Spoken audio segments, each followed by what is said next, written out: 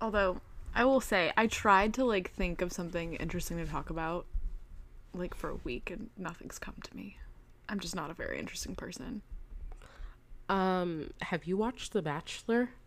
No, I was afraid you were gonna ask that. That is what we need to talk about. Okay, but here's the thing, is I feel Yeah. like usually there's a lot more time between the end of one and the start of another. And I don't know if I'm emotionally recovered from last season.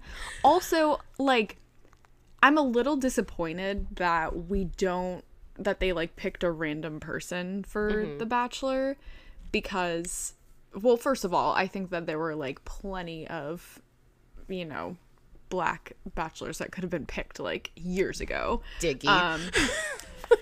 Still salty about that. But yeah, it's like weird for me because there's no, like, buy-in for me to watch, because I haven't seen him on another season to be like, oh, I like this person, or like, oh, I don't like this person, you know? Yeah, that's completely valid. I thought I would feel the same, or I did feel the same. But I will say, I never finished Tayshia's season, or I guess Klayshia's season. And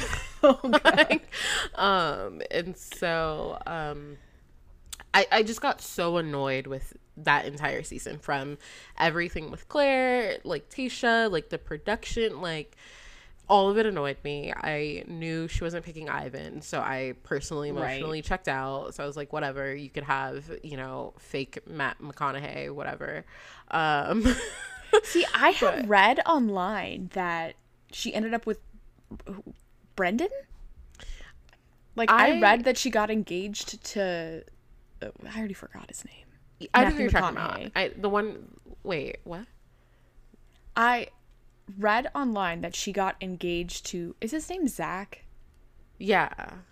That she got engaged to him, but afterwards they broke up and she got back together with Brendan. That's what I read online. So I watched it because I was like, is this what happens? Oh, okay. No, I didn't know.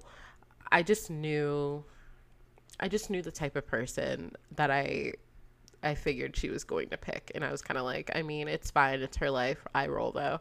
And so, yeah, I was apprehensive coming into this season because I'm like, yeah, I don't know you. You're apparently Tyler's friend. Like, who cares? But I think because of how incestuous that the Bachelor franchise has been over the years, it's surprisingly a breath of fresh air when, like, we don't know anyone. Like, we don't know any of these women. We don't know him. And, like, you know, they gave you, like, a, you know, deep intro package into, like, getting to know him. But it's nice to see someone who has, like, never played the Bachelor game. Just, like, I don't know what I'm doing. Wait, what's this? A first impression, really? You know? Right. And so that's nice. And then, like, I surprisingly, like, am in favor of, like, at least watching most of these women. Usually the first night I'm like, oh my God, half of these people are awful. But yeah, it's good.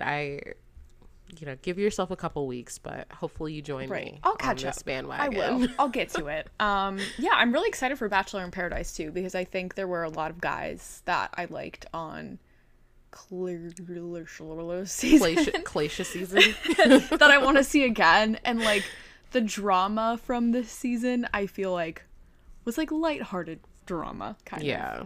As opposed to, like, other seasons where the drama was very dark and it's like, oh, well, this person's secretly racist. But it's like, oh, I want to see, like, Noah and Bennett duke it out again. Yeah. Because that was, like, funny. For sure. And that's kind of how I feel about this. See, I like, of course they have, like, the random people there who are just, you clearly casted to, like, stir the pot.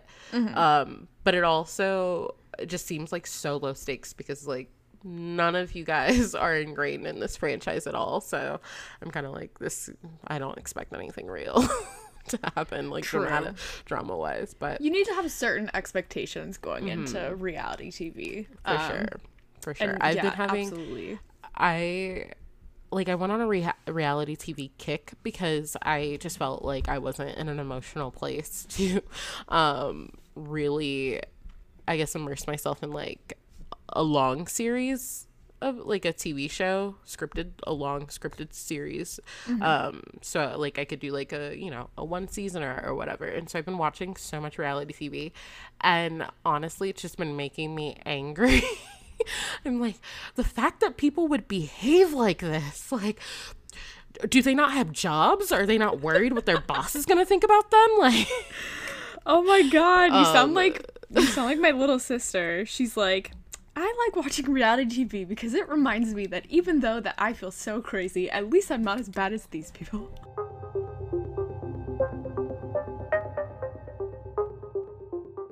Hello everyone, and welcome to Pink Collar Crime, a true crime podcast focusing exclusively on crimes committed by women. I'm Rachel. And I'm Natalie. If you're joining us for the first time, welcome. Each week we're going to tell you about one or two cases of crimes committed by women and discuss details, motives, similarities, and differences, etc., etc. If you like our show, tell your friends. Please subscribe and give us a 5-star rating and tell us what you love or don't love about the show. And give us a follow on social media at pinkcollar_pod. Hey, if you're listening from the Psyching Out Slack page, what's up? God bless you all for going through the process of applying to grad school. Been there, seriously. Done that, never doing it again. Yeah, you're so lucky, Rachel. You're already on the other side. Well, yeah, I just got it out of the way. I was 21 years old when I finished my grad school application. It's so weird. Oh my god, I bet if I looked back on it, I'd be like, this is embarrassing. I wrote my personal statement and talked about how I played ukulele. Why did they let me into grad school? Do you still play your ukulele? Not excessively. Like, I remember it, but I don't play it as much. By the way, listeners, Rachel is a very talented singer and ukulele player. I don't think you should, like, sell me up that much. I think I'd buy an album. Well, that would require me writing an album, and I also know 4 chords, so hope you're into that. Hey, I can't, differentiate a piano from a guitar, so that doesn't matter to me. I think you're great. Legit, I think I had a dream last night that I was, like, writing amazing music, and I was, like, writing these lyrics, and I was like, these are the best lyrics. Like, I could be famous, but I don't remember any of that. So. I mean, maybe that's what you are called to do. You should dip your toe in that pond. Let's just see how this whole, like, therapist thing goes first. I think I'm pretty good at that too. Yeah, fair enough. So yeah, we're doing also, guys, like, review, whatever, we will donate to the National Center for Victims of Crime. Oh, I completely forgot about that. Yes, please. I put on Twitter today, actually. I said, if fellow podcasters, obviously we're all trying to get reviews, we're trying to, like, boost our visibility. So if you have a podcast too, like, tell me about it. I'll listen. I'll leave a review. Yeah, for sure. I love podcasts as well. We can do mutual reviewing. Exactly. Today we have a fun, we were like, everything that's been going on is so stressful, so we picked a really, like, light-hearted topic this week. Natalie was like, I'm just looking for something to, like, lift up my spirits as the world crumbles. She's so totally do you want right. to say what you picked? Yeah, so I just needed something to, lighten the load a little bit. Palate cleanser. Exactly. And so I chose women who committed crimes who were sentenced to death. Although I think both of our people are still alive for...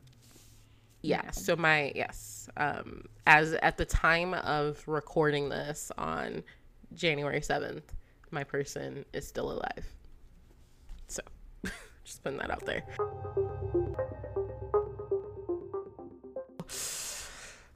I also just have more disclaimers for myself. So, yeah, as we said, we're filming. Why do I want to say filming? As I said, we're not filming. We're recording. Yeah, I'm not wearing pants. Hideous. So yeah, we're recording on January 7th, 2021. Super weird that we're in 2021, right? Isn't it gross? I hate it. Yeah, this is technically, our first episode that we're recording in 2021. Because we're like, when you write out the year, it feels like you're writing out this super futuristic year. Yeah. We are still living in the 1500s, it feels like. Yeah. You know, there's coups. It also, like, just makes me think of, like, Phil of the Future, and, like, that's still kind of far away. What year did that take place in? I don't know. I just know he was a 22nd century man. Oh. That was the theme song. What a great show. Oh, yeah, very That guy was good. So cute. I still have a huge Ricky crush on Ullman. him. Oh my god, he's so cute. I respect that. That's solid. Good thing Evan doesn't listen to this. Yeah, so first episode of 2021, or recording of 2021. And so on January 12th, 2021, so less than a week from when we are recording this today, but it'll be 2 days before you guys get this episode, Lisa Montgomery, who my case is about, is scheduled to join Mary Surratt, Ethel Rosenberg, and Bonnie Heady as being the only women to ever be executed by the United States federal government. And so there have been women who've been executed for under like state law, but only 3 to date have been, and then 4 as of next week. And so we didn't really talk about like where we're at in terms of the death penalty. And so I am totally fine sharing my opinion. And so I just want to be clear that I'm like personally very strongly opposed to the death penalty. And I, not to get political, but let's get political. I am like very disappointed by Donald Trump's decision to rush this execution in his lame duck period. And as I talk about the case, like, I don't condone, obviously, I don't think we ever condone any crimes that people commit. And so, yeah, I think the crime that was committed was absolutely atrocious, and I do want to speak with respect to the victims, but I do think it's important to tell Lisa's story in its entirety. So that's where I'm starting. So Lisa Montgomery was born in Melbourne, Kansas in 1968. She was raised mostly by her mother, Judy, and her stepfather, Jack. At a very early age, Lisa was exposed and subject to a significant amount of trauma. As early as 3 years old, Lisa was, oh my God, I just had the weirdest feeling that somebody was standing over my shoulder, and I'm in a room by myself, so I'm fine. All right. So at a very early age, Lisa was exposed and subject to a significant amount of trauma. As early as 3 years old, Lisa was an indirect victim of sexual abuse. On more than one occasion, she would go to bed lying beside her older sister, Diane, who was only 8 at the time. Diane was her half-sister. And so they'd be like lying beside each other, and their male babysitter would rape Diane while Lisa was lying beside them. And as far as I can tell, that happened more than once. And so by 11, Lisa experienced this trauma herself at the hands of her alcoholic stepfather, Jack, who began raping her multiple times a week, in addition to regularly beating her and her mother. Raping Lisa wasn't just a happenstance occurrence that happened whenever Jack got wasted. Instead, he went as far as building a devoted room for Lisa next to their trailer, which was located deep in the woods in Oklahoma. He spent the next 4 years using a devoted entrance where he could come and go and rape Lisa as he pleased. The trailer was so isolated that even when she screamed, nobody could hear her. The assaults were routinely violent. If Lisa resisted at all, he would slam her head hard against the concrete floor. He slammed her head so hard that later MRI scans of her brain show that she clearly suffered severe traumatic brain injuries. Lisa's mother, Julie, apparently was unaware of the abuse that her husband was inflicting upon her daughter, until one day Judy walked in mid-assault. Judy was enraged. She grabbed a gun. Instead of doing what I imagine I would do in a situation like this, Judy held the gun to Lisa's head and screamed at her, "How could you do this to me?" As if Lisa, a child, was somehow complicit in the torture that Jack was inflicting upon her. So yeah, as I said, it is a difficult one. It's shocking to me that a human would behave this way. Yeah. So after this, the abuse only got worse. Jack started inviting his friends over in groups, all of whom would take turns assaulting Lisa for hours. And in the end, they'd finish by urinating on her. Not only did Judy, Lisa's mom, do nothing to stop it, whenever she needed something repaired in their trailer, she would sell her daughter's body in exchange for handyman labor. Oh my God. Yes. And so throughout this abuse, Lisa did what she could do to mentally escape. For her, that meant turning to alcohol. And as soon as she could, Lisa got married because to her, that was the only way that she could escape. And in both her first and second marriage, she was subject to further physical abuse. Sandra Babcock, faculty director of the Cornell Center on the Death Penalty Worldwide, said, "This is a story about a woman who is profoundly mentally ill as a result of a lifetime of torture and sexual violence. Lisa is not the worst of the worst. She is the most broken of the broken." And I, just based off of like that, origin story, I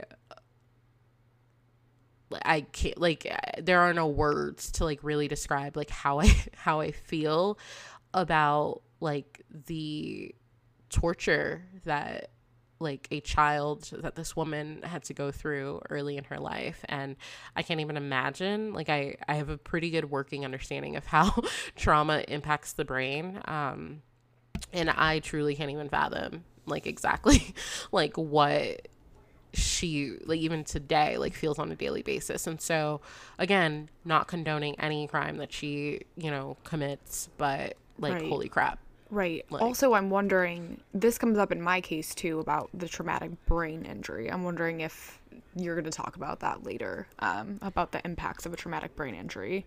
I mean, on possible future violence.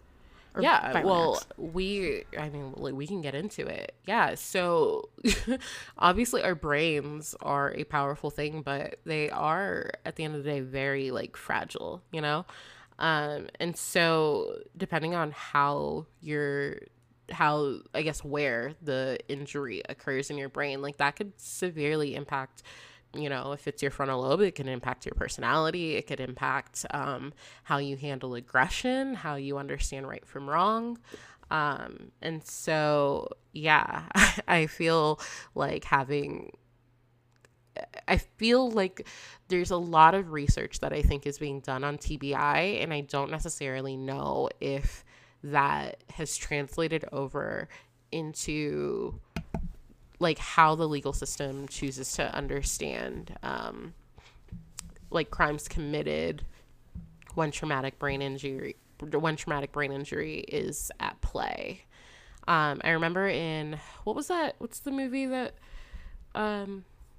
Just Mercy with Michael B. Jordan and Jamie Foxx, one of the characters who was actually a real person, he had gone to war, maybe Vietnam, I don't know, I can't remember the time period, and yeah, so he'd gone to war, he had severe PTSD, suffered like traumatic brain injury, and his crime, the reason that he was on death row was because he thought he was in the middle of war one day and put a bomb on someone's front door. And like like wasn't given, but they obviously didn't have the understanding of how like TBIs and stuff like impact the brain, or just PTSD trauma in general. And so he was also sentenced to death. And so I don't know, it's just interesting to see how there are different strides, but not necessarily being reflected in justice system. Do you have thoughts on traumatic brain injuries? So in response to brain injuries, like you were saying, we just don't know enough about brain injuries to be able to, I think, like present that evidence in court. So like if someone had a broken leg, we wouldn't expect them to be able to walk up a flight of stairs. Or if someone had a heart attack while they were operating a car and got into an accident that killed someone, we wouldn't say that that person was a murderer, right? So in the cases, and two, with trauma, there's not only the physical trauma that can happen to your brain, the event itself is just traumatic. So it's really hard to separate the two. And, you know, just in general with mental illnesses, we just don't necessarily always have the physical evidence to back certain things up. We just don't know enough about biological factors, or, you know, whatever. But we do have some evidence supporting that links brain lesions. So injuries in your brain caused by, you know, stroke, tumor, you know, that physical trauma, that can put someone at a higher risk for committing a violent crime. So one of the most famous cases of brain injury was Phineas Gage. You ever heard of him? Yes. Duh. Well, I think we learned about Phineas Gage back in like high school. I want to say middle school, but maybe it was high school. But basically, if you hadn't heard of him, he's the guy that like the railroad spike. It was in 1848. A railroad spike pierced his frontal lobe, so it like shot up through his head and like went out the back. And it seemed like it was something that should have killed him, but he survived. But there were some drastic changes in his personality and behavior, which I think around that time was when we first started getting the idea that a brain injury may lead to these differences in personality. So Dr. Ryan Darby, who was an assistant professor of neurology at Vanderbilt University Medical Center in 2017, published a study in the Proceedings of the National Academy of Sciences. So one of his inspirations for the study, obviously, you know, Phineas Gage was the inspiration for it all, but was the case of Charles Whitman, a former Marine sniper who in 1966 climbed an observation tower at the University of Texas and shot 11 people passing by. So in total that day, he killed 16 people, including his wife and his mother. After he died, a brain tumor was found in his autopsy. The tumor was located in the hypothalamus region of the brain, and some theorized it could have been pressing against his amygdala, which is responsible for the way that we process emotions. So he wrote a series of really confusing notes before the murders, which I found on Murderpedia. One of them said, "I don't understand what is compelling me to type this note. I've been having fears and violent impulses. I've had some tremendous headaches." He also wrote, "I intend to kill Kathy." That was his wife. "I love her very much. I intend to kill my wife after I pick her up from work. I don't want her to face the embarrassment that my actions will surely cause." And then he also wrote a note after he killed his mother that the detectives found. "I've just killed my mother. If there's a heaven, she's going there. If there's not a heaven, she is out of her pain and misery. I love my mother with all my heart." So from these notes, I get the impression that Charles is just very disorganized and confused. Yeah. And even though we don't necessarily have proof that this tumor pressing up against his amygdala contributed to this, I don't see how it couldn't. Like, I don't think that we can consider this without it. And just the way that he's processing his thoughts are just so muddled. He's saying, "I love these people, I care about them so much, but I'm going to kill them." I think that shows that he was not processing his emotions clearly. Let's see, what else did I say? I think that's all I had to say. But, you know, it's also important to consider the physical effects of, like, childhood abuse on the brain, which you were saying. So, like, not only the traumatic experience itself, I will say that I think the they've narrowed it down so that there's certain parts of the brain that if those parts are impacted, then, you know, it's possible that they contribute to violent actions. And I think it mostly is centered on the frontal lobe. So if there is an injury that occurs in another part of the brain, you know, because, like, yeah, like, if some brain injuries result in, like, you're paralyzed. Yeah.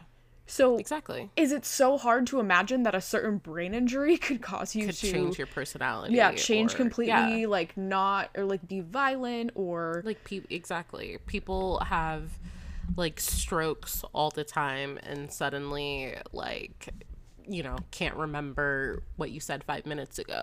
So yeah, I don't think it's outside of the realm of possibility. I don't think that they're kind of like what I was saying. I don't think that there is, like, a good, like, marriage, I guess, between any advancements in, like, science and research and the justice system. I don't think those two things necessarily, like, move in the same direction at the same time. And right. So I do think, like, you know, we could have more groundbreaking, like, research on traumatic brain injuries, trauma, because in my opinion, trauma itself is enough to mentally, like, I like, rather than, like, mental disorders, like, considering it like a mental injury, like, trauma injures the person, and how, if that's not assessed, diagnosed, treated appropriately, or even if it is, like, you never know how it's going to impact. Either way, I just don't think that I don't think that the justice system plans on catching up anytime soon, unfortunately. Even if there's no physical trauma, it's still, or, like, exactly. Even if the trauma, like, if it's sexual trauma, you know, emotional, it affects the way that our brains develop and how we process things. And I think that, science just hasn't caught up with all of that. And I think people have a very hard, because at the end of the day, if you kill someone, you kill someone. So if they say, oh, it's because this person had a tumor in their brain, you know, it still doesn't take away the fact that someone lost a family member, or if they were tortured in a horrific manner, it doesn't just disappear because, oh, you had a tumor. So it's just, I think, from a philosophical perspective too, it's, you know, how responsible is this person for their actions? Like, it's just so hard to say, but that's my I agree. little research I did on. We are not experts. Just throwing it out there. We are not, but if someone gives me a PhD, I might be one day. Just kidding. But also, yes, I'm not kidding. Give her a PhD.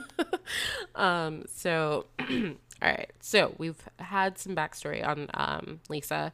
So we will fast forward to 2004. So Bobby Jo Stinnett, I don't know, and her husband ran a dog breeding business out of. So they ran a dog breeding business. Bobby Jo Stinnett and her husband ran a dog breeding business. Say that 5 times fast. A dog breeding business out of their home in Skidmore, Missouri. And so Bobby was active on online forums related to dogs, and that's how she and Lisa Montgomery met, in an online chat room devoted to rat terriers, which I don't know dog breeds, and so I had to look that up. And so the two chatted online and exchanged emails. Bobby eventually revealed to Lisa that she was pregnant. Lisa told Bobby that she was also pregnant, and so they spent time just emailing and chatting about their pregnancies. One day, Bobby was contacted by a woman named Darlene Fisher, who wanted to purchase a dog from the Stinnetts' like breeding business. And so Bobby, who was 8 months pregnant at the time, scheduled a time for Darlene to come over and complete the sale. She'd scheduled meetings like this at her home several times before. No big deal. And so, however, on December 16th, 2004, the woman who arrived at her home was not a Darlene Fisher. Rather, it was Lisa Montgomery. Lisa entered Bobby's home and strangled her. Then, so more trigger warning. Click the 15 seconds ahead button if you'd like. So then after strangling her, probably the most horrifying part of all, Lisa cut the premature baby from Bobby's womb and left. And so Bobby's mom, Becky, found her an hour after the attack in a pool of her own blood. Becky described the scene as looking like Bobby's stomach had exploded. Paramedics arrived and were unable to revive Bobby, who was later pronounced dead at the hospital.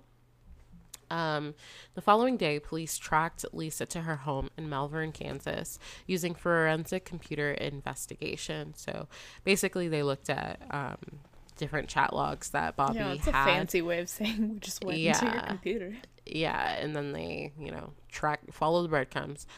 And so Lisa, by the time, the police had got there, Lisa was basically claiming the baby as her own.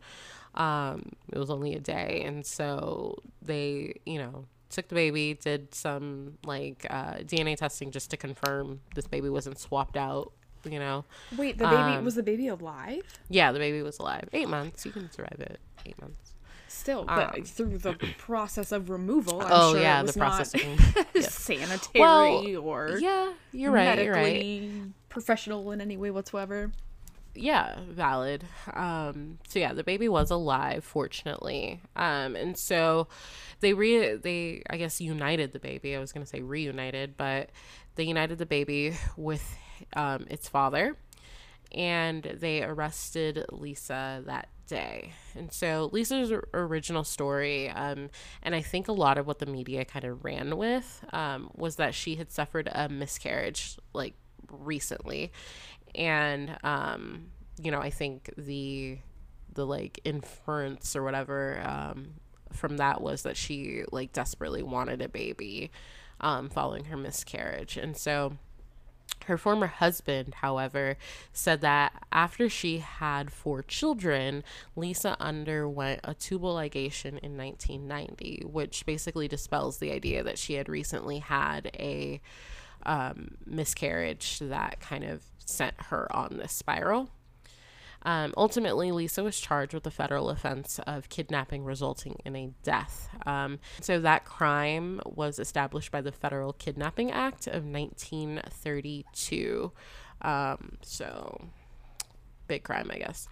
And so that it also carries a maximum sentence of either life imprisonment or the death penalty. And so pretrial hearings were held. In a testimony, a neuropsychologist stated that head injuries as severe as the ones Lisa had sustained at the hands of her stepfather could have damaged the part of her brain that controls aggression. Her defense attorney testified that Lisa had pseudocyesis, which is a condition that causes a woman to believe that she's pregnant and even show outward signs of pregnancy even when she is not pregnant. Well, yeah, I was just going to ask, is it possible that she believed she had a miscarriage, even though definitely. she had a tubal ligation? Definitely. So this, there's a neuroscientist, his name, I apologize, I don't know if I'm pronouncing it correctly, but his name is Vijay Anur Subramanian Ramachandran. Quite a name. Yes. So he is a neuroscientist, and he actually testified that Lisa had pseudocyesis, depression, borderline personality disorder, and post-traumatic stress disorder. And so, I definitely, if these doctors, I didn't meet her, I don't know. So if these doctors believe that she had pseudocyesis, then I fully am on board with believing that, that Lisa believed that she was pregnant and had a miscarriage recently. That too is a subset of crimes in itself, where it's horrific to imagine that a woman would do this to another woman, but it's actually, I think, more, I don't think it's super common in any sense, but it does happen. And I think it is its own unique situation where it's this woman is, I don't think the women are intending to harm. I mean, it's hard to say that because you wouldn't think oh, of course someone's going to survive this. But I think it just shows, I feel like if someone is really angry in the moment they're heated, like, and they might accidentally like hurt, or they might on purposely hurt someone, accidentally kill them. To me, that's a whole lot easier to wrap my head around than a situation like this, which I think just goes to show that it's caused by a severe mental illness. Mm-hmm. I also think, and this is where I feel like maybe people might feel I'm over, I don't know, not identifying, but whatever, humanizing. Like, if you just think about, traumatic brain injury, all that stuff aside, right? Just thinking about, like, the trauma and, like, the state of, like, the life that she was brought into, the state, how she formed her understanding of the world. It was violent. It was unforgiving. It was painful. It was, like, cruel. Like, probably in her case, like, bloody, like, all of these things, right? Yeah, so she's like desensitized to these things, even. Not just desensitized, but I think it just shifts your understanding of, like, how the world functions, and, like, how you are meant to function within the world. Like, I just think, somebody who like goes through all of the things that she went through. Her mother finds all of these people are aware and nobody helps her. How does that change your understanding of right and wrong? Mm-hmm. And then, and again, I'm not saying like, she had no idea and she should have known, or, she had no idea that what she did was wrong or whatever. I'm not saying that. But I am saying that there has, like, it's hard for me not to try to, like, figure out how, like, her brain, I guess, kind of, right, like, made sense of what was happening. Because even if it doesn't make sense in, like, our, like, rational world, to whoever's going through it, they've created some sort of logic within their mind that, like, they're going with, even if it doesn't make sense to them. Like, it follows some sort of, like, reason, right, somehow. I've heard somewhere, I won't take credit for this, but that people who experience trauma, they have a different rule book than the rest of, people. I guess everyone's rule books differ a little bit, but people who have experienced trauma have a drastically different rule book, like you were saying. Right and wrong. Yeah. Right and wrong might not even exist for them. Yeah, it also in terms of what justice is, like, and then just in terms of, like, what her entire life people abused and took from her, mm-hmm, and what did she do to someone else? And so, yeah, again, super heinous. She, like, not forgiving what she did, but that compounded by depression, borderline personality disorder, post-traumatic stress disorder, TBI, like, wow, it's a lot. And so, anyway, Dr. Ramachandran, he also testified that Lisa's, like, she was in a delusional state at the time, and that her state was actually fluctuating throughout, like, that whole time period. And so that he believed that the fluctuations in her delusional state is what caused, like, all of the different shifts in her story, because she was at different stages of the delusion. Therefore, there was different logic that she was applying to, like, whatever delusion that she was in at the time. And so, given all of that, he ultimately believed that Lisa was not able to fully grasp what she was doing at the time. Not able to grasp the, like heinousness, the quality of the crime that she was committing, not able to grasp that it was a crime. Unfortunately, or fortunately, I don't know, whatever side you stand on, the prosecutor and a forensic psychiatrist, so not a neuroscientist, Park Dietz. And so if you guys listen closely, Park Dietz was actually one of the psychiatrists who was called to testify in Betty Broderick's case. He disagreed with Dr. Ramachandran's assessment of Lisa. I don't know what his justification was for disagreeing. He particularly disagreed with the pseudocyesis. I feel like if you even take the pseudocyesis out of the equation, we're still dealing with a lot. So, but yeah, so ultimately on October 22nd, 2007, a jury rejected the assertion that Lisa was delusional at the time of her crime, and she was found guilty of kidnapping and murdering Bobby Joe Stinnett. A few days later, the jury recommended the death penalty for sentencing, and soon after that, Judge Gary A. Fenner formally sentenced Lisa to death. And so there was like so at the time of like Lisa's conviction, she had already basically seen like a revolving door of different like medical experts confirming opinions, disproving others, different things like that. And so plenty of experts definitely believe that she was living with psychosis, bipolar disorder, post-traumatic stress disorders, other traumatic stress disorders, and that she had permanent brain damage, and that she was often disassociated from reality. Still, she, like, her, I guess, sentence to death has stuck.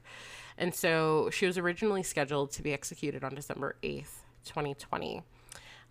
But she was, I think one of her attorneys got COVID, and so that pushed the execution to January 12th, 2021. So for everyone who is listening, for 2 days ago. And so I think on January 1st, I think her lawyers obviously filed like appeals and things like that to stall the execution. But on January 1st, I think appeals court in DC, so a U.S. Court of Appeals, basically reinstated her execution, and basically was like, it is allowed to move forward on January 12th. And so my estimation is that she will probably, I think there might be one other person who's currently scheduled to die federally. I'm not sure which one of them is first, but I do think that she probably is going to end up being the last federal execution that we see in our lifetime. Oh. Yeah. That's just so sad. Yeah. I think it's what horrible. She had to experience as a child was worse than death. So it's just disappointing that she's having to go through all this. Like, like you're saying, I don't want to have too much, I don't want to, over sympathize, but how can you hear that story and think like, oh yeah, this person is going to come out of their childhood a functioning adult. Yeah. It's just awful. God. Yeah, exactly. And it also is just kind of like, I don't know, going back to the whole death penalty, for me, it doesn't seem like justice, but I understand where other people who are okay with it, support it, understand it. I get where, why they think it's okay. But it's kind of like cases like this where I'm like, this person was acting out of their sickness. Right. And we are killing a sick person. Right. And so it seems difficult. But I think more importantly, I do think this kind of speaks back to, I almost feel like it's our catchphrase at this point, but just going through the story of her childhood, you see the ways the world kind of failed, and so many missed opportunities. I don't know if she was going to school regularly or what, but for decade plus, whatever, had there been some sort of intervention, right, had somebody saved this girl, had those men or the plumber, somebody was like, hey, this is not okay, like, who knows what it could have been like for her. I don't think that this would have ended up happening at all if there was some type of early intervention. Yeah, so early intervention, guys.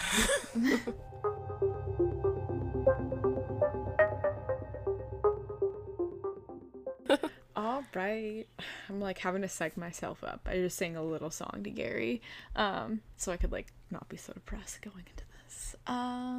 Because like mine's not much better. So I'm going to tell you the story of the only woman on death row in Tennessee, Krista Pike. But first I'm going to start off with telling a little bit of background about Colleen Slemmer. So Colleen Slemmer joined Job Corps in October of 1994 in Tennessee. She was just 19 years old and traveled from Florida to Knoxville. Colleen had been working in the restaurant industry, and as someone who's worked in the restaurant industry, she probably was like, I'm ready to move into a different career field, I think. It's not always for everyone. It's long hours. It's, working for tips. So she was probably just ready to move on, find some stability. She planned to study computer technology and wanted to find a good, stable job. Job Corps was a program that provided housing for teenagers that offered room and board while the kids worked on developing skills or getting education. And they could be involved in the program for up to 3 years. So this is one of those, interventions that we were talking about. Maybe didn't come soon enough, but we'll get there. So Colleen's mother, Mae Martinez, said Colleen was an awesome and giving person. She also liked to work with kids with disabilities, so it's possible that, had she been able to, I don't know where I'm going with this, but, so, Krista Pike was born on March 10th, 1976 in North Carolina. She had a difficult childhood. Her mother struggled with alcohol abuse, and her father was out of the picture. So Krista was raised by her grandmother and did very well under her grandmother's care. During this time, she was reportedly a great student and had a very promising future. But when she was 12 years old, Krista's grandmother suddenly passed away, and she was forced to move back in with her mother. Mom wasn't around much, and Krista no longer had a supportive caregiver in her life, and no longer had any rules or boundaries. So she started using drugs and alcohol and was arrested for shoplifting, which, isn't too outside of the norm for kids, but given everything else that was going on, the grief from losing her sole caregiver, mom not being so great, she was really struggling. So she was given a 1-year sentence to juvenile detention, and she actually did really well with the strict rules and guidelines, which actually isn't like super surprising to hear. I don't think it's uncommon for kids to do well in settings where they have this like consistency. I think at the end of the day, like kids like having rules, they like having consistency. So she, clearly wasn't getting it from mom at this point. When Krista was released, she joined the Job Corps program in Knoxville, and Krista aspired to work in healthcare as a nurse technician. So the Job Corps was full of young men and women, and it was inevitable that there would be some budding romances. Krista met a man named Tadarrell Shipp. Tadarrell was a Tennessee native, and before joining the Job Corps, he was living with his mother. Tadarrell had a hard time in high school and ultimately dropped out in the 9th grade. His mother became worried when he started hanging around some known gang members, so his mom encouraged him to enroll in the Job Corps program, and he started the culinary arts program at the age of 17. So this, I think, the Job Corps seemed like a really great program, and it was meant to give kids a better future, but it's just possible that, hearing the backstories of these kids, it might just be, it came a little bit too late. I'm sure it worked out really well for a lot of kids, but their parents trusted that sending them off to this Job Corps program was the right thing to do. There was no way anyone could have predicted what happened next. So when Krista and Tadarrell met, they instantly clicked. Their classmates said they were very much in love, which I take with a grain of salt because they're teenagers. But there was a relationship there. So Tadarrell was into satanic worship and dark magic. I know that took kind of a weird turn. and this reminds me, we have talked about satanic panic in cases we've covered, but I think in all of the cases pretty much up until this one, the satanic panic has just been just that, like, panic about something that doesn't actually happen, because I know, you know, people love to blame Satan for her crimes. But these kids started a satanic group with some of the other Job Corps students and started to practice devil worshipping. So I think people who feel excluded or rejected by society might embrace these kind of darker things. So, you know, it's a way of rejecting people before they reject you. Or maybe, you know, this is something that's really powerful and gives them something to unify. So I would say just don't put any stock in Satanism making people evil. I just think that people with certain tendencies might be attracted to the dark arts. You know, I feel like society thinks, like, oh, kids are perfect until they find the devil and then, you know, they're murderers. But I think it's the other way around. I think that kids who are already, you know, struggling a bit, who are more drawn to darker things, possibly because of trauma in their past, maybe, you know, more likely to find comfort in that sort of thing. Anyway, so Shadala Peterson was one of the students in the satanic group. So there wasn't a lot of information on Shadala, you know, what brought her to Job Corps, how invested she was in the group. So like with teenagers, adults, you know, sometimes people just go along with things to fit in. So I don't know, you know, how involved she was, but she does remain in the story. So Krista and Colleen did not get along. Over the course of 3 months, Krista thought that Colleen was flirting with Daryl and accused her of trying to steal her boyfriend. Typical, I feel like, teenager-y things. It didn't look like this was actually the case, according to Colleen's friends. Who knows? But it, you know, isn't even, I don't know. That was a possible explanation for what happened next, but not justifiable in any way. So Shadala and Daryl decided they were ready to make a human sacrifice in the name of Satan. Krista too. And Krista knew who she wanted to kill. Colleen. So the rest of the group agreed and started to plot this murder. They decided they would lure Colleen to an isolated steam plant that was located nearby at the University of Tennessee campus. Once they had her out of anyone's earshot, they would attack. The day before the murder, Krista was feeling really bold. She bragged to a classmate named Kim Eoli that she was planning to kill Colleen because she just felt mean that day. Kim didn't take any of Krista's threats seriously. It's hard to blame her. You know, how often do you hear people express frustration saying, like, oh, I'm gonna... Well, maybe, hopefully you're not hearing this often from people, like, I'm gonna kill this person. Yeah. But, you know, if I was a teenager hearing someone say that, I wouldn't... Probably my first inclination wouldn't be to, like, call the police, you know? Yeah, like, I'd say that about, like, my brother when he would kick me off the computer. Yeah. You know? Yeah, but, you know, obviously, maybe... as an adult, I would say, like, err with caution, but I don't blame Kim at all for not doing anything. But on January 12th, 1995, Kim saw the group, so Krista, Daryl, and Shadala walking with Colleen as they were leaving the Job Corps Center. Krista had convinced Colleen to smoke some weed with them as a peace offering. And I'm sure Colleen was, you know, maybe happy about making up with Krista and having a group of friends. I'm sure, you know, no one wants to be the odd man out. So once they were out of view of any possible onlookers, Krista started to attack Colleen. And I'll throw in the same disclaimer that Natalie had here. It gets pretty dark. She accused Colleen of trying to sleep with Daryl, and Colleen, of course, denied these accusations. This made Krista even more mad. She hit Colleen and kneed her in the head. Krista threw Colleen to the ground, continuing to attack her. And at this point, Daryl also started to attack Colleen, while Shadala stood watch, making sure that no one would witness this horrible attack. And again, so there was no evidence that Shadala participated in the attack. She also did not alert the authorities. But again, they were all teenagers, so in my mind, I'm thinking, oh my gosh, this girl might think, like, they're actually going to kill this girl. I don't want to be killed. Maybe I'm just not going to say anything. So I don't, you know, necessarily place any blame on her in that situation. So Colleen tried to get up and run away, but Daryl stopped her, shoving her back down to the ground. They dragged Colleen to another area, and Krista pulled out a meat cleaver and a box cutter she had brought with her. She used those to attack Colleen. She continued to slash Colleen's body as she begged for her life.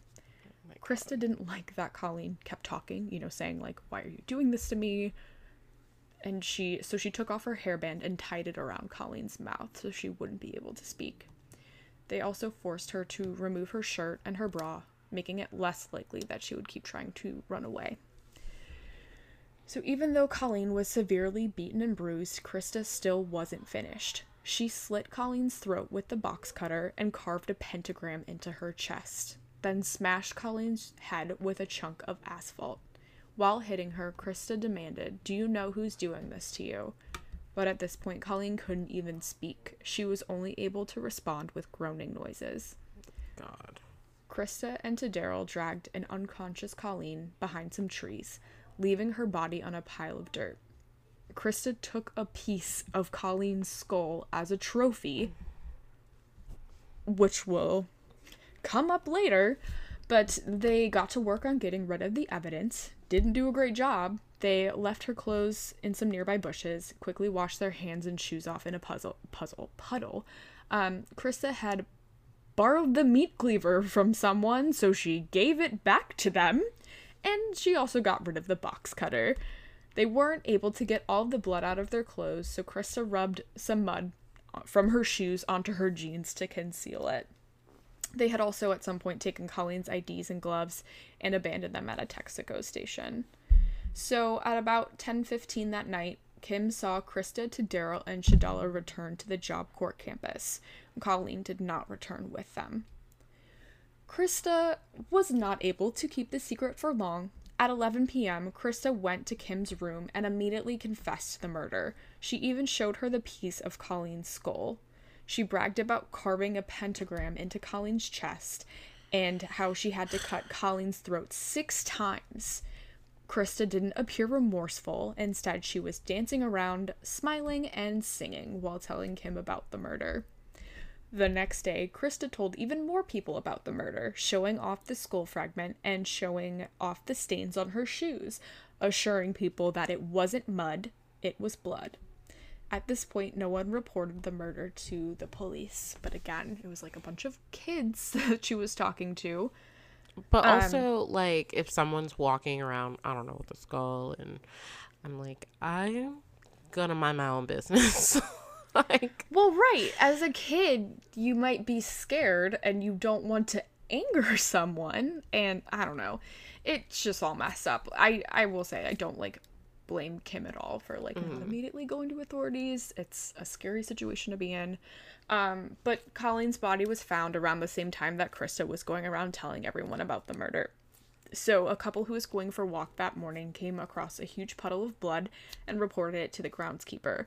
They followed the trail of blood spatters until they found Colleen's body. Her body was so badly beaten that they thought it might have been an animal at first. They immediately notified the authorities, and medical examiners got to work determining the cause of death.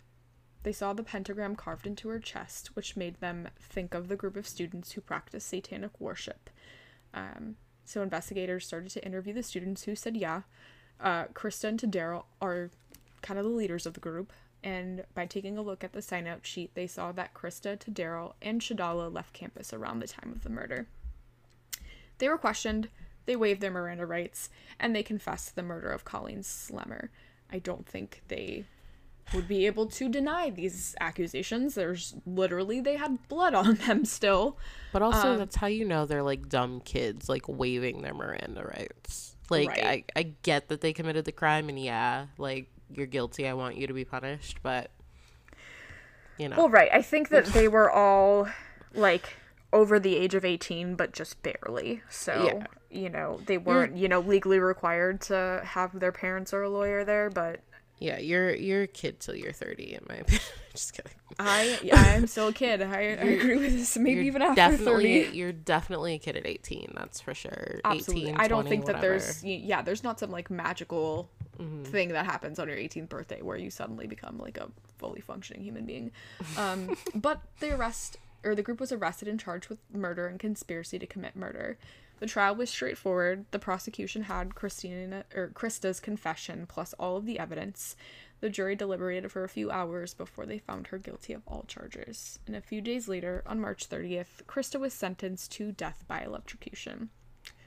So there's no excuse for Krista's horrible crimes. Absolutely none. Even after the trial, Krista did not show any remorse for killing Colleen in such a horrific way. She wrote a letter to Daryl that eventually made its way to the public eye. Most of my information comes from medium.com. This is where I saw a copy of it. It's in my sources, like always. So they have a picture of the note if you're interested in seeing it. But Krista wrote, "Please write me. I miss you so much. You see what I get for trying to be nice to the hoe. I went ahead and bashed her brain so she'd die quickly instead of letting her bleed to death and suffer more. And they effing fry me. Ain't dat some shh." So clearly, I just don't think that this person processes emotions, in a proper way. But Daryl was sentenced to life in prison plus 25 years with the possibility of parole. Krista, who was 19 at the time of the murder, so she was an adult in the eyes of the law, Krista was 19 at the time of the murder, so she was considered an adult in the eyes of the law, but Daryl was only 17. So I scratched what I just said like 2 seconds ago. So Daryl was not eligible for the murder, or for the death sentence because he was only 17. His team also made the argument that even though he participated in the attack of Colleen, he did not deliver the final blow that resulted in her death, which I think is stupid. Just because he so happened to not do that. It's clear the whole time, I think, that the intention was to kill her. So just because he didn't deliver the final blow doesn't mean that he, wasn't totally responsible. But Shadala ended up working with the investigators and received 6 years of probation. So this leads me to believe that, she maybe didn't quite, understand what was happening, or I feel like, I wasn't able to find any information about it, so who knows. And I would imagine that she at least, expressed remorse, because I don't think that they would, let her off without showing she was remorseful. For sure. Anyway, but even with all the evidence working against her and her very clear confessions to the crime, in June of 2001, Krista appealed her convictions in the Tennessee courts. So Krista was far from a model prisoner. In August of 2001, one of her fellow inmates, Jennifer Savetsky, I'm totally butchering that, but she started a fire in a cell. So Krista, along with another inmate, Natasha Cornett, who was serving 3 life sentences for the Lillian family murders, took advantage of the panic caused by the fire to attack Patricia Ann Jones. Patricia was serving life plus 40 years for the murder of an 84-year-old woman named Alberta Coker. Krista and Natasha attempted to strangle Patricia with a shoelace. Natasha was responsible for the initial attack, and Krista came up behind her to strangle her until she was unconscious. Patricia probably would have died if a correctional officer didn't interfere when they did. The officer pulled Krista off of Patricia, and Krista was quoted saying to the officer, "I finally got a chance to kill you. I'm gonna die anyway. They can't do anything to me." So in 2002, Krista dropped her appeal, but a few months later changed her mind and had her lawyers file a motion to start the appeal process again. In 2004, Krista was convicted of attempted first-degree murder of Patricia Ann Jones. She was also turned down for her request for a new trial in 2008. So we have a murder, we have an attempted murder in prison, and guys, I hate to say it, but this case gets even weirder. Gosh. Krista was dating a man named Donald Cahoot.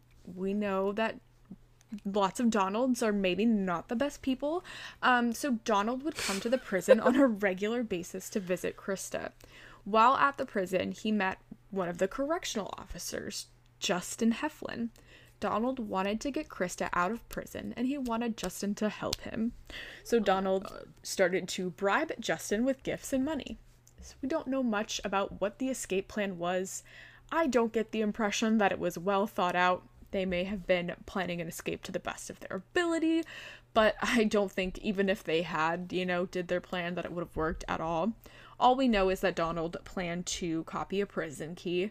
And, I'm sure there's more than one key used in prisons, and probably a lot of cameras, not to mention guards, whom I think it's kind of weird if an inmate was just, walking around, no change of clothes, like just, a couple other things to take into consideration. Just walking around like they own the place, yeah. But nonetheless, Donald was sentenced to 7 years in prison. Justin managed to avoid any jail time by cooperating with the authorities after the arrest. This is disappointing to me. I would hope that we hold our correctional officers to a higher standard, but, maybe his testimony was, like, absolutely essential for Donald's case, so they didn't arrest him, but sigh. So in April of 2012, Krista tried to overturn her attempted murder conviction by filing a motion saying her previous lawyers were ineffective. She claimed she wasn't trying to kill Patricia Ann Jones. She was just trying to defend her friend from a woman who had a history of violently attacking other inmates. Which, I'm not saying that's not true. Patricia totally could have been violent. She killed someone. That's why she was in jail. Krista could have thought this was her only option. However, I find it hard to believe that Krista was just acting in self-defense. So did the appellate court, as they rejected her appeal. In May of 2014, Krista and her lawyers tried to get her death sentence changed to life in prison. Her lawyers argued that her previous lawyers did not take into account that Krista had an organic brain injury, bipolar disorder, and PTSD. After Krista was convicted, she was examined by a neurologist who explained her frontal lobes were not connected correctly. This may have an impact on her functioning, as the frontal lobes regulates our ability to make moral decisions. So in this case, there was, concrete physical evidence that her functioning might have been impacted. However, in 2016, the U.S. District Judge issued a ruling saying that all grounds were rejected. Her commutation of her death sentence was denied. So, most recently, on August 22nd, 2019, Krista's always filed the same. I don't know what I was trying to say here, but in August of 2019, Krista tried to do her same appeal with the United States Courts of Appeals, and all three judges said no way, and they upheld the ruling of lower court. So to this day, she remains on death row. So taking it back a few years, in 2015, about 25 years after Colleen's murder, her mother, May Martinez, was still fighting to get a proper burial for her daughter. The piece of skull that Krista had taken was being used as evidence. May could not forget the day that her daughter died. Colleen had called May while she was in a rush to get to the grocery store. May said, "I can't talk to you right now, I'll call you back." She would never have the opportunity, as Colleen was murdered later that day, which is just god-awful. I think it's like everyone's worst nightmare that, they think, what could I have done differently? If I had stayed on the phone and talked to her, would this have happened? So it's just incredibly sad that she's stuck with these horrible feelings. So 2 days later, after that call, May got a call from investigators asking for help identifying the body. So over the course of the past 20 years, the Tennessee, and I guess it's like 30 years at this point, the Tennessee police have mailed her unlabeled body parts. She was able to finally retrieve Colleen's skull at some point and take it home on an airplane a few years earlier. But still was not given this last piece of her daughter's body. The First Coast News reached out to a forensic specialist named Michael Knox, who said it's possible that they will plan to keep the skull fragment until Krista's execution, because they may need it if there is a retrial or for an appeal.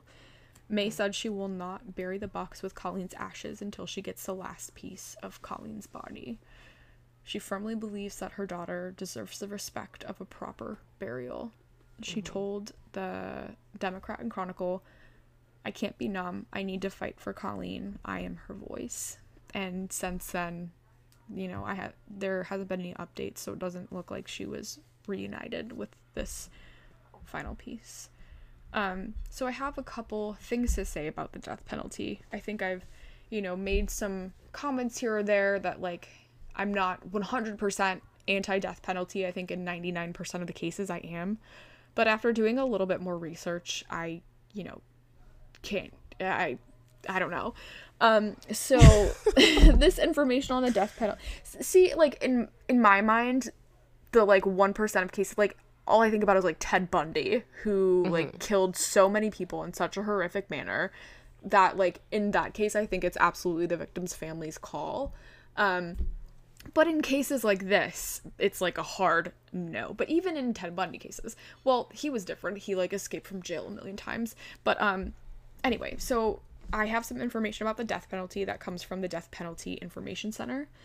So since 1976, there's been 1,529 executions carried out in the United States, which seems crazy to me. I would have not expected the number to be that high. So one major argument against the death penalty is that it's inevitable that innocent people will be killed by the government. So since 1970, a little over 170 people have been released from death row with evidence of their innocence. I'm sure we saw an uptick of this after DNA technology has improved and continues to improve. So I feel like that alone, you know, means that we should stop this, because it's better for our government not to be complicit in the killing of innocent people. So the Where have I heard that before? You know, just little things. So another, you know, big argument I think for the death penalty is that it's a deterrent for people committing murder, but from the data we have, it doesn't appear that that is the case. So a DPIC study of 30 years of data from the FBI Uniform Crime Report found that while the South is responsible for more than 80% of the executions, they still have the highest murder rate. And the Northeast, shout out to Boston, Massachusetts, all that, was responsible for less than 0.5% of all executions and has also had the lowest murder rate. So as researchers or people involved in research, we know that correlation doesn't necessarily mean causation, but it's just like such a big disparity there that, you know, I just think that we can pretty conclusively say that this does not deter people from committing horrible crimes. Yeah. Also, one final point is the death penalty is expensive, and it's a lot more expensive than keeping someone in jail. So the information that I had from the website was a little bit dated, so bear with me, but in 1992, the Dallas Morning News found the average death penalty case cost an average of $2.3 million. So this is 3 times the cost of imprisoning someone in a single cell at the highest security level for 40 years. And according to the Palm Beach Post in 2000, shout out hometown, enforcing the death penalty cost Florida an additional $51 million more a year than it would cost to punish all first-degree murderers with life in prison without parole. The average cost for an execution was about $24 million. And in 2014, the Kansas Judicial Court found that the defense for a death penalty trial costs about $400,000, while cases without the death penalty cost about $100,000. So I think from alone, the stats pretty clearly point out that there's no conclusive evidence that the death penalty deters people from committing violent crime, and it's also way more expensive, so maybe we could use some of that extra money and do some, like, programs for kids so they don't have to experience trauma a lot. I don't know. Yeah. Just my thoughts. And, you know, my stance, it just seems like a moral failing. Like, you know, I feel like we've all heard the, like, you know, it's probably a meme or something, like, you know, we live in a country where, like, we kill people to show other people that killing people is wrong. Exactly. And there is like no in my opinion, especially as it varies from state to state, like we see how, you know, taking the death penalty off the table, we see how like racist sentencing can be, and how you know, different people get harsher sentences on a first offense, whereas others maybe on a 3-time offense. Like there's just so much like variability in like the equation that it just seems like it's like Russian roulette. We're just picking like who's gonna die and who isn't. And I just feel like that responsibility, like I don't think anyone has the responsibility to decide who lives or dies. Like for me, the only case where I'm like, okay, like, or I understand murder is like in self-defense and like sometimes war. Like and I think you made a really good point when we were texting about it the other day, just about like the mental toll that has to take on the person who has to, you know, I'm glad you brought that up. Yeah, the person doing the execution. So yeah, it's important to note that the lawmakers who say, yep, we're doing the death penalty, they have no involvement in, you know, they're not the ones going down and doing these things. So they're basically having some random, not completely random citizen, but they don't have to get emotionally involved in these battles. They are not the ones flipping the switch, you know, committing the, I don't even know what you call it, causing the death. Like, yeah. So the people who are doing this don't have skin in the game. I'm sure that if a lot of those people like attended those executions, if they had to be the ones to quote unquote pull the trigger, I'm not sure that they would continue to fight so much for this. And I think what's disappointing too is a lot of people who are pro-life are also pro-death penalty. Yeah. So yeah, I'm glad you brought that up, and I hope that we can revisit this so we can go. I found some really great articles, and I know I've listened to podcasts before about people who are actually having to kill other people, and I would want to bring that back in, but I just ran out of time this time around. Yeah. It's messed up. And you know, if you just, you know, want to see the fallibility of the justice system, you know, we've recommended it before. Just watch Just Mercy, you know? Just watch that movie. That's a great movie. Also, read this book. It's called The Autobiography of an Execution. It was about, it's a true story of a murderer or guy who represents people on death row. And it just goes through, it's like one of my favorite books. I read it a long time ago and I've just reread it. It's really stuck with me. But so the person he was defending was innocent, and they, I don't want to spoil the ending, but they ended up being killed. And it's just, it gives you like a really first-hand look at the experience. And I think in that case in particular that there were, you know, racial implications there, from what I remember. But that's like my little recommendation there if you're really into true crime. That was a really good book. And yeah, Just Mercy, great movie. It's also a book, so haven't read it, but I'm sure it's fantastic. And that's all I have to say about that. Yes. Yeah, everyone, I hope you guys are all well in the midst of the chaos of the world. Yeah, I will say, I was just watching, Gary was just licking her little paw and like doing the little thing where she like does her ear, and I'm like, oh, even though I'm so heated and now I have all these extra emotions from my frustrations with the justice system, at least there's like little kitty cats who take little cute kitty cat baths.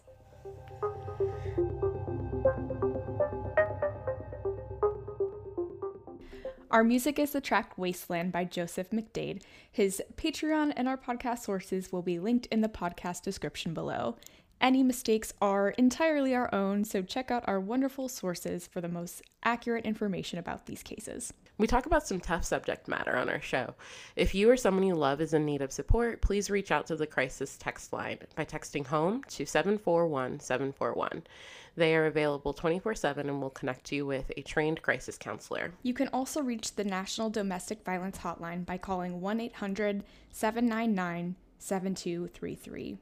Thank you so much for listening to our show. Join us next week for another episode of Pink Collar, a true crime podcast.